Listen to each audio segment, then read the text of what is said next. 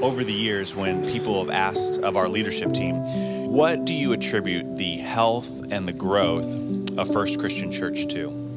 Unanimously, our first response is prayer. Because we are privileged to be part of a faith community where prayer is our first response rather than our last resort. Richard Foster says, quote, "To pray is to change." One of the core values here at First Christian Church is that we embrace change. And we do this for the sake of God's kingdom. We pray weekly, as Jesus taught us to pray, "Your kingdom come, your will be done on earth as it is in heaven," meaning we want God's ways to manifest themselves through us right here in and through our church. This past week was a great evidence of this, as hundreds of us gathered together to do just that, to pray. And we are confident and expectant for how God will lead us, guide us, provide for us, be enough for us, all from our expression of our trust in Him. Because essentially that is what prayer is.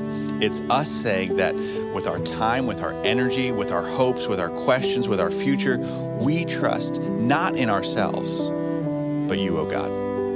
And we do this to build your kingdom, made possible by your power and all for your glory. Amen.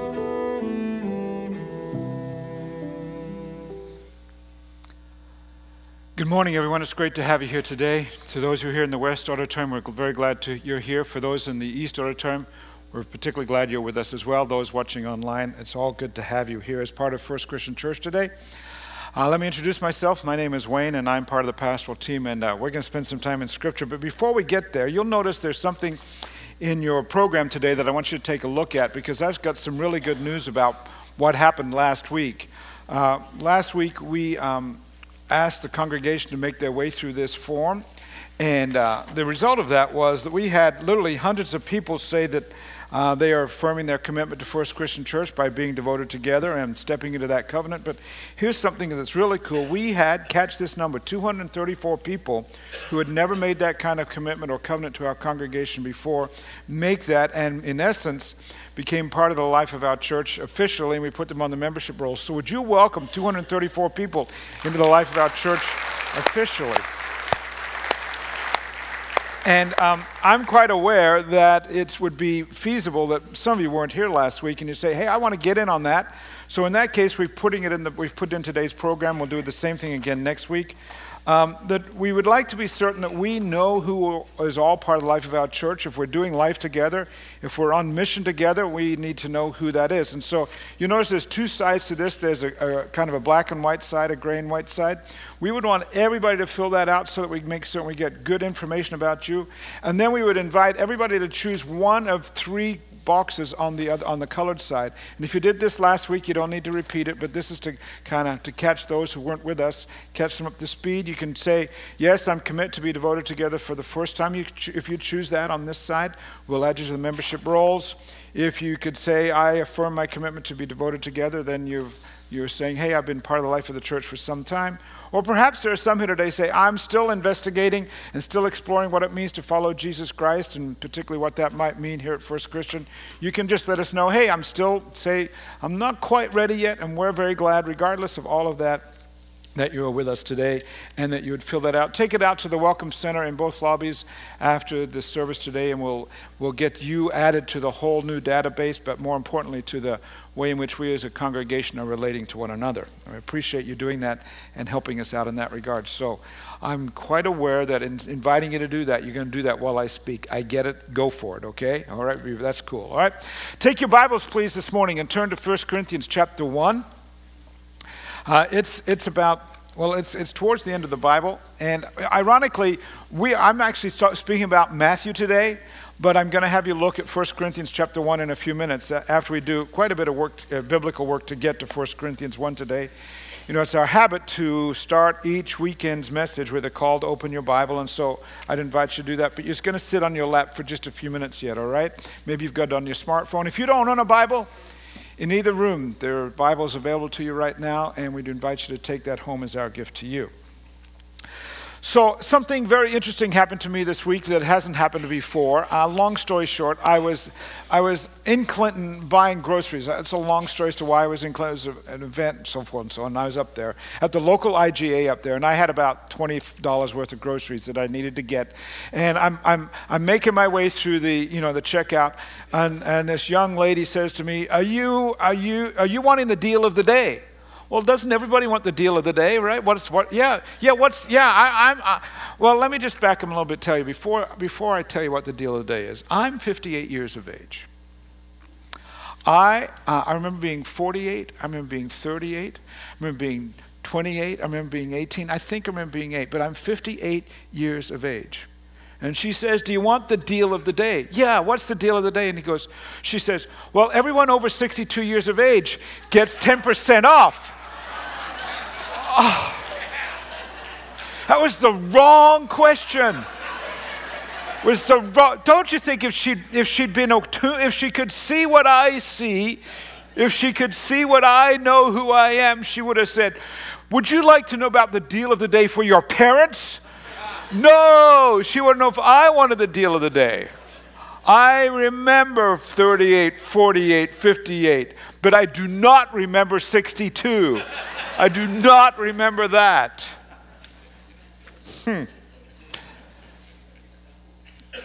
Look at what you got to look at. Take in the culture. Take it in. Take a look at what's really in front of you. Identify and interpret what you see. Isn't that what we do every day? We look around us and we see, okay, that's that, and that's that, and that's that. All in all, it's all about, what's the culture in front of us. And we start identifying things and we start naming them. And, there's a cultural aspect to everything that comes our way. There's a cultural way in which we manage life here at First Christian Church. And it's different than other congregations. It's not that other congregations are wrong. It's just the way it goes here at First Christian. There's a culture in your home. There's a particular way that your family, for example, in your house, if you live by yourself, you do breakfast almost every day. And it's the way you do it, right? If you go down to the downtown cafe, do you know where that is down on Main Street? If you go in there in the morning, there's a lady that eats breakfast in there virtually every morning, and she eats biscuits and gravy for breakfast every morning. Now, we've had chats before how that's not part of my culture. That's not part of what I would choose to do. But you know what she does? She orders biscuits and gravy, and then she takes mustard, and she literally slathers mustard over the whole thing. I would take it from your response today, that's not your culture? It's not mine. Wherever you go, there's different cultures. Like if there's a specific culture in the place where you work. It's different than even competitors' culture. That's there. They would operate business a different way. If you go to a different high school, like there's one culture that's in play at Eisenhower versus another one that's at MacArthur, and again that'd be different from Meridian and so forth. And then we have on the aggregate, we have different cultures in the U.S. as compared to France and compared to other nations. I was reading this week about a young man who was young at the time in 1998, 24 years of age. He'd never been out of the United States at 24, and he went on his first foreign trip to go spend 2 years in a place called Tatarstan. Do you know where that is? It's a predominantly Muslim republic in the Central Asian corner of Russia. When he got there, they had only recently been freed from the stranglehold of the Soviet Union, and it was a cultural shock like you can't believe. Like, for example, when in the first week he was there, he was introduced to a special drink called kumis. His buddy said, it's going to taste a lot like an American vanilla milkshake. Well, it was white, it was frothy, just like a vanilla milkshake, but they lied. Because the extent of the similarities stopped with how it looked. Turns out it was white and frothy because it was fermented mare's milk. What's that? Well, think about this. Think about this culture. Some time ago, some entrepreneur said, I've got a brilliant idea for a new business, and you're going to be my first customer. I've got an idea. Let's milk a horse. Let's milk a mare. Let's let the milk spoil, and then we'll try it and see if it's marketable. And you can be the first customer. I'd say that's not my culture. No matter how much of a delicacy you say it is, that's not me. No, I'm not going to do that. I'm not going to try that. It all depends on how we view life and the things that have come our way, how we see and how we interpret what's in front of us. So to that end, when it comes to the U.S., what are some defining characteristics of our culture? Some things that we believe in around in this nation. You know, we believe and live out democracy. We are capitalists. We honor family. We celebrate individualism. We promote freedom of speech. We are a country that is different than other countries, particularly compared to African or European countries, in that we are a young nation in that regard, particularly in regards to how our nation, if it was founded when the Europeans and the African Americans arrived here. And I know there's some debate about how old America is, but beyond, you got to say that for the most part, as we are today as a Western democracy, we are a young nation. And frankly, we'll quickly choose a vanilla milkshake over a frothy glass of cold kumis any day, right? I think we're all up for that. That's America. But here's the loaded question for you today. What would Jesus say about our American culture? And then, what would he say to our culture? In other words, what would be the critique he would offer about our culture, the observations he would make about our culture, and then what would he say to our culture? Or, if I could draw the focus in a little more narrow, what would he say, excuse me, to the culture in your home or within your own personhood, with you as an individual? We're going to look at those sorts of questions in the coming weeks. We're going to take a long, slow walk through the book of Matthew. Matthew is a detailed biography of Jesus, and its author strives to show how Jesus' ministry and life spoke to the culture where he was situated as a human being. Namely, he arrived in a Jewish culture, and so he spoke and made observations about the Jewish culture of the first century. And then he spoke, and so as he critiqued it, he would then give those observations and give instructions as to how the culture should move forward, and in many ways, how the Jewish faith had lost some of its roots. And we'll give you some more of that in just a few minutes. And I want to say that as we take our way through this long walk through Matthew, you're invited to participate with us in ways that go beyond just weekend messages. Each week, at the beginning of the week, text messages will be sent to you. The first ones will be sent out that will tell you some reflective questions that you can use to rethink the weekend's message, and perhaps even with your small group. I know the small groups are going to be gathering together and using these texts that come out early in the week, each week, to kind of reflect on the message. And you could get in a small group if you'd like to do that. If you'd like to join a small group, stop by the Welcome Centers today and they'll be glad to help you out. And then later on in the week, each week, a second text message will come out that will give you the passage of Scripture to read in the week ahead. So all you have to do is text First Decatur to 24587, and we'll get you involved in all. Can you guys throw that slide up one more time for us, please? So everybody get that? If you're already part of our texting service, you don't need to do that. But if you'd like to join us, we have some 900 people now who get those texts each week. So I'd be glad if you would join that and participate in that. Or you can also pick up all the stuff by stepping into the church's website at firstdecatur.org/grow, okay? But today, what we're trying to do is I'm striving to give you an overview of this biography, and then starting next week, we'll settle into a rhythm of, frankly, moving through Matthew basically chapter by chapter, week by week. It's really important that even as we start today, that you understand that the reason I've talked about culture is because Jesus was born within a Jewish culture. And that means throughout the book of Matthew, there's going to be lots of references to Judaism, and particularly to a figure by the name of Moses, if you will.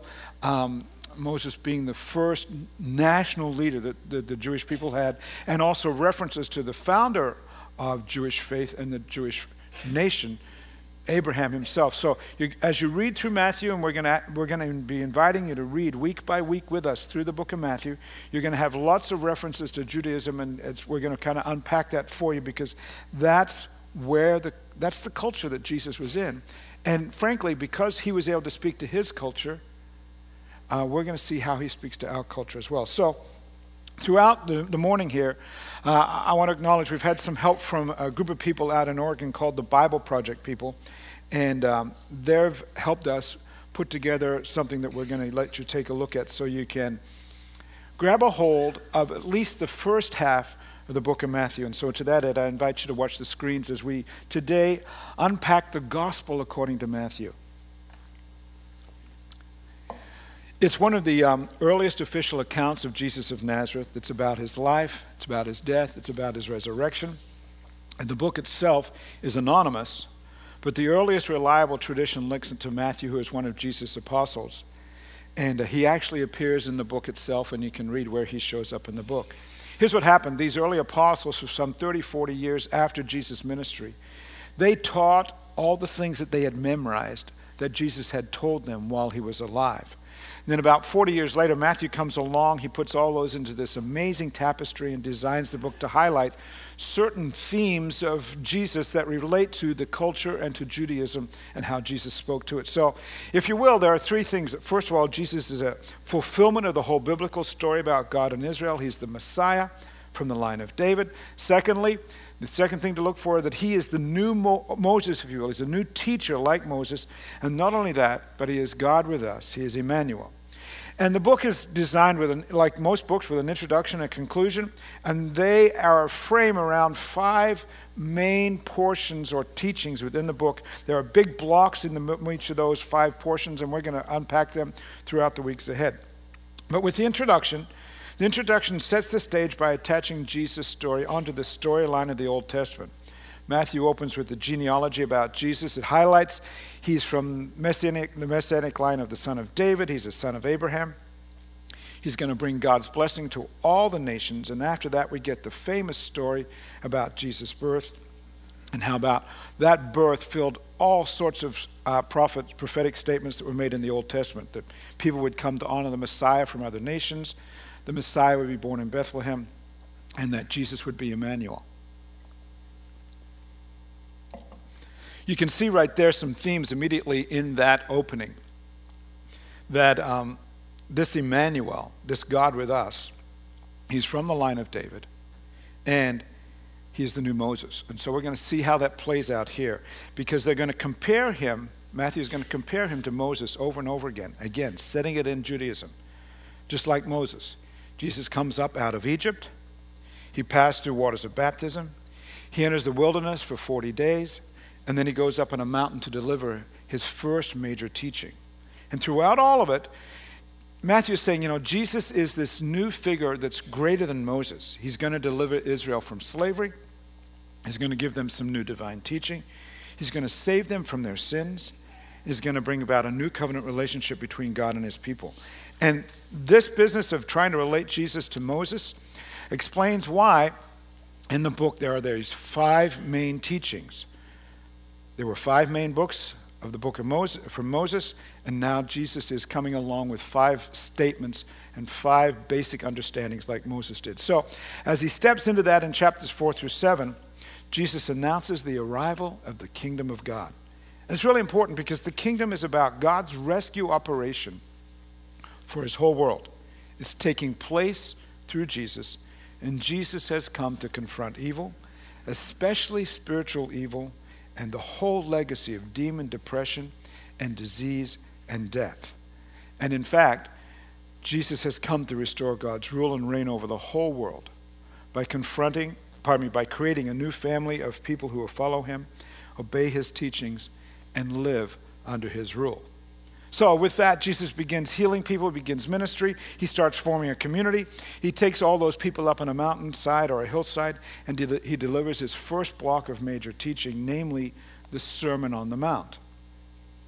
And here Jesus explores what it's like to follow him and live in God's kingdom. And this kingdom that he has in mind is so different than the world of that day and even the world of today. How do you live in this kingdom? Well, it's an upside-down kingdom where there are no privileged members. The poor, everybody, the poor, the nobodies, the wealthy, the religious.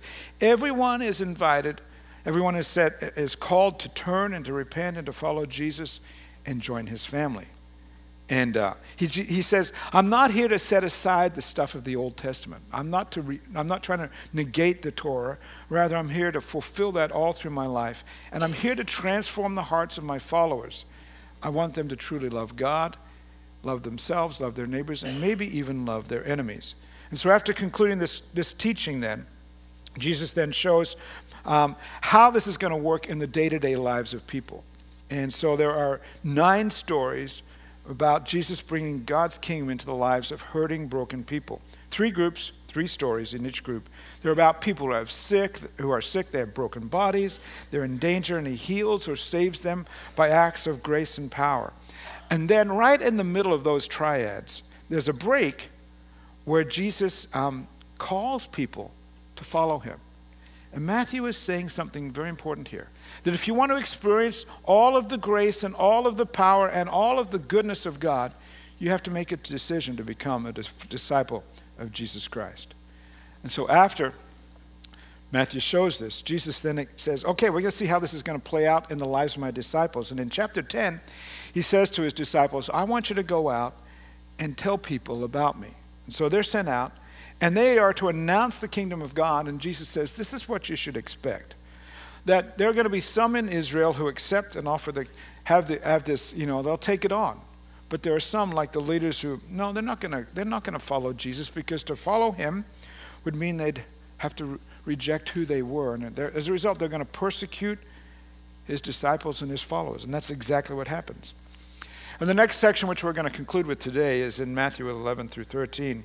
There are a group of stories how people, they tell how people are responding to Jesus and his message. It's a mixed bag. Some are stories that are positive. Hey, Jesus is the Messiah. Others are more neutral, like John the Baptist or even Jesus' family. We don't know if we've really figured this out, who Jesus is. And then you have Israel's leaders. They're entirely negative. The Pharisees, the Bible scholars, they think he's a false teacher, and they reject Jesus. They say he's leading people astray, that he's blasphemous in the way in which he speaks of himself as the Son of God. But Jesus is not surprised by all these diverse responses. In fact, in the third block of teaching in chapter 13, Matthew gets together a bunch of Jesus parables about the kingdom, like a farmer sowing seed on 4 types of soil, or about a mustard seed, or a pearl, or buried treasure. And these parables are a commentary on the stories that have just occurred in chapters 11 and 12. And in other words, some people are accepting this with great enthusiasm, others are rejecting it. But God's kingdom is of ultimate value, and it will spread despite all the obstacles.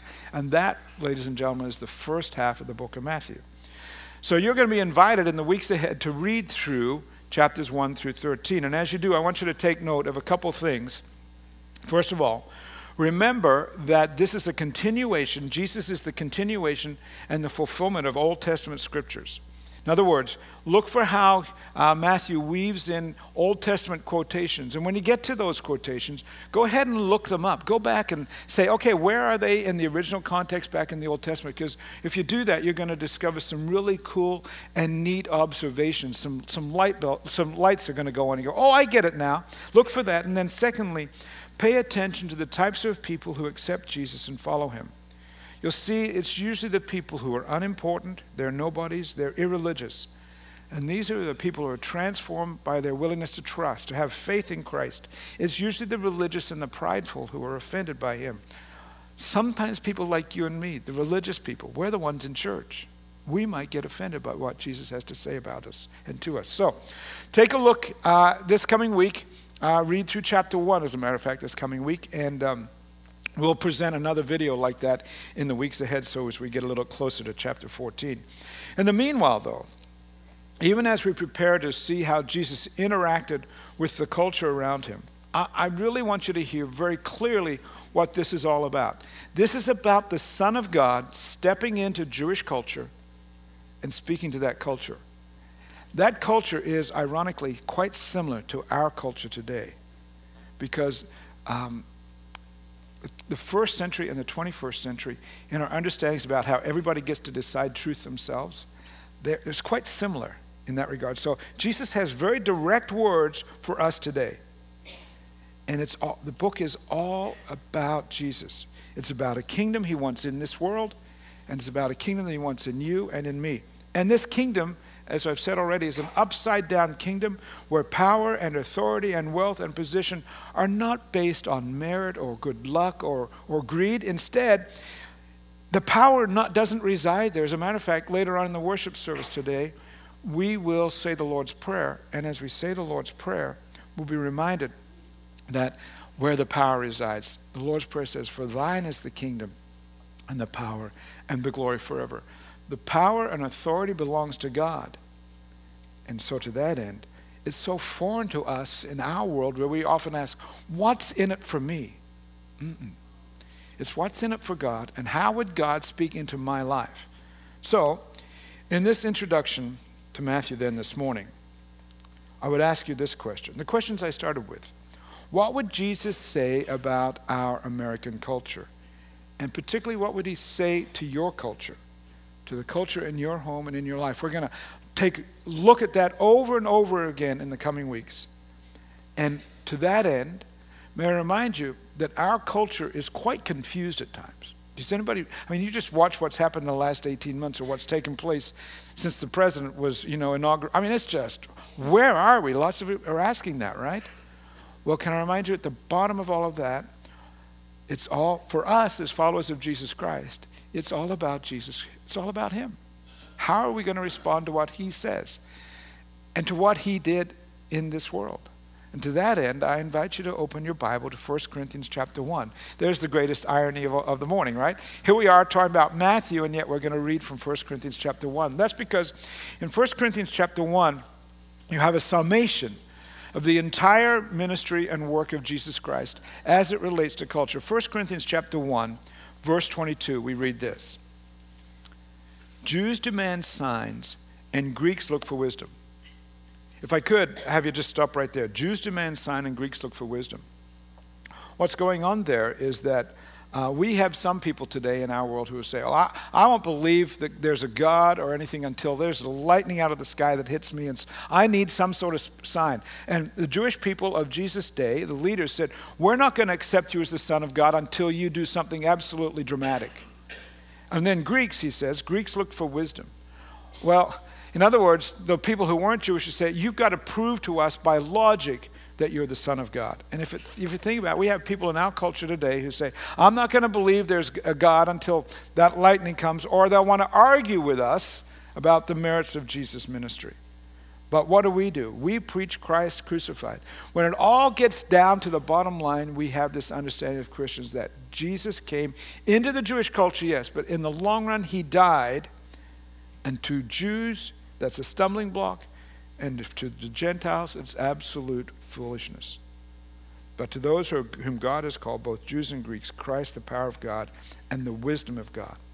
For the foolishness of God is wiser than human wisdom, and the weakness of God is stronger than human strength. Matthew is all about this sort of stuff. That the Jewish folk of Jesus' day wanted some miraculous sign. The non-Jews wanted logic. And in the midst of all, Jesus came and he died. And if you think about it, it's absolutely foolish from a logical point of view, isn't it? Isn't it foolish to say, okay, God's in heaven. He says, okay, I'm going to change and save the world. I know what I'm going to do. I'm going to send my son. I'm going to let him die, and that'll change the world. Doesn't that sound like a silly, absurd idea when you think about it? But nonetheless, that's what Matthew tells us over and over again as we read through the book in the coming days. See, the culture of Jesus' day didn't understand his mission, and I suspect the culture of our day doesn't grasp his mission either, namely that Jesus' death and his resurrection literally do save us. It's absurd, isn't it? It's absurd. It's foolishness at first glance. We're going to see why, from the perspective of the book of Matthew in the days ahead, it makes full sense. Yet that because it is the story of Scripture, it's the story of Matthew. It's the story of God's long-term plan in interaction with humanity and with the cosmos. Now, there are more weeks in the weeks to come ahead. I do invite you to look at Matthew chapter 1. As a matter of fact, would you look at it just briefly right now? It's at the first page in the New Testament. And you're saying, Pastor, you want us to read all that? Look at that. That's a bunch of names. Yeah, I want you to take a look there this week and see if there's anything there you can figure out. We'll unpack it next week because there is a phenomenal story in all those names. Now, I know you're not going to pronounce them all right. Don't worry about that. just read through it and say, okay, what do I know? What could I learn? Maybe, again, we said there's going to be lots of Old Testament references in this book. Maybe this week you go back and, if nothing else, do a Google search and find out a little bit about these people. May I suggest you take a look at, shall we say, verse 5, Rahab. See if you can figure out who Rahab is. Or David, there's one that's in verse 6. That'll get you going. Or one more, Hezekiah in verse 10. All right, just take a look, go Google it and see what is taking place here. What's the story being told? Because here's the bottom line. This story is going to tell you how Jesus came to interact with all people and how he came to interact with you and with me and our culture. And the question is still this: how will we respond? It's important that we answer that question correctly because our response has eternal consequences. After all, can I remind you what Jesus said in Matthew chapter 7, if you're familiar with this? What Jesus had to say about responding to what he told people. In Matthew chapter 7, he said this: everyone who hears these words of mine and puts them into practice is like a wise man who built his house on a rock. If you want to be wise, Jesus is saying, you better pay attention. Read through Matthew. What does he say? And how are we going to put them into practice? That person is like somebody who is really wise because the rain came down, the streams rose, the winds blew and beat against that house, yet it did not fall because it had its foundation on the rock. When all of the world goes awry, when all of your world goes wonky and bonky all at the same time, if you've got your house built on those teachings of Jesus Christ, you survive. On the other hand, everyone who hears these words of mine and doesn't put them into practice is like a foolish man who built his house on the sand. The rain came, the streams rose, the winds blew and beat against that house, and it fell with a great crash. If you don't take these words of Jesus and put them into practice, you have no foundation. And that has eternal consequences because he says, not everyone who says to me, Lord, Lord, will enter the kingdom of heaven, but only the one who does the will of my Father who is in heaven. In other words, pay attention, listen. See what God says to you through the work and words of Jesus in the weeks ahead, and let's see what we can do to make certain that those foundations that we're building are wise, strong, healthy foundations in the name of Jesus. Would you pray with me, please, friends? Lord in heaven, you have given us your word through the work of, in this case, a writer we've named Matthew. We think, Lord, that he was one of the original disciples, but regardless, Lord, we do know that we've got some phenomenal teachings of Jesus here that will help us to understand what Jesus would have us do and how he would have us live and how we would respond to the culture around us. And even how we manage our own homes and our own lives so that the foundations of our lives would be wise and strong and firm.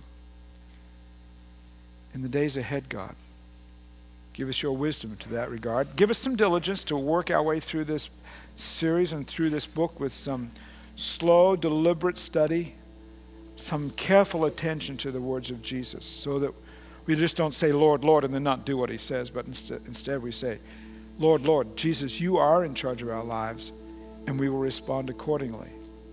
And we pray this in Christ's name. Amen.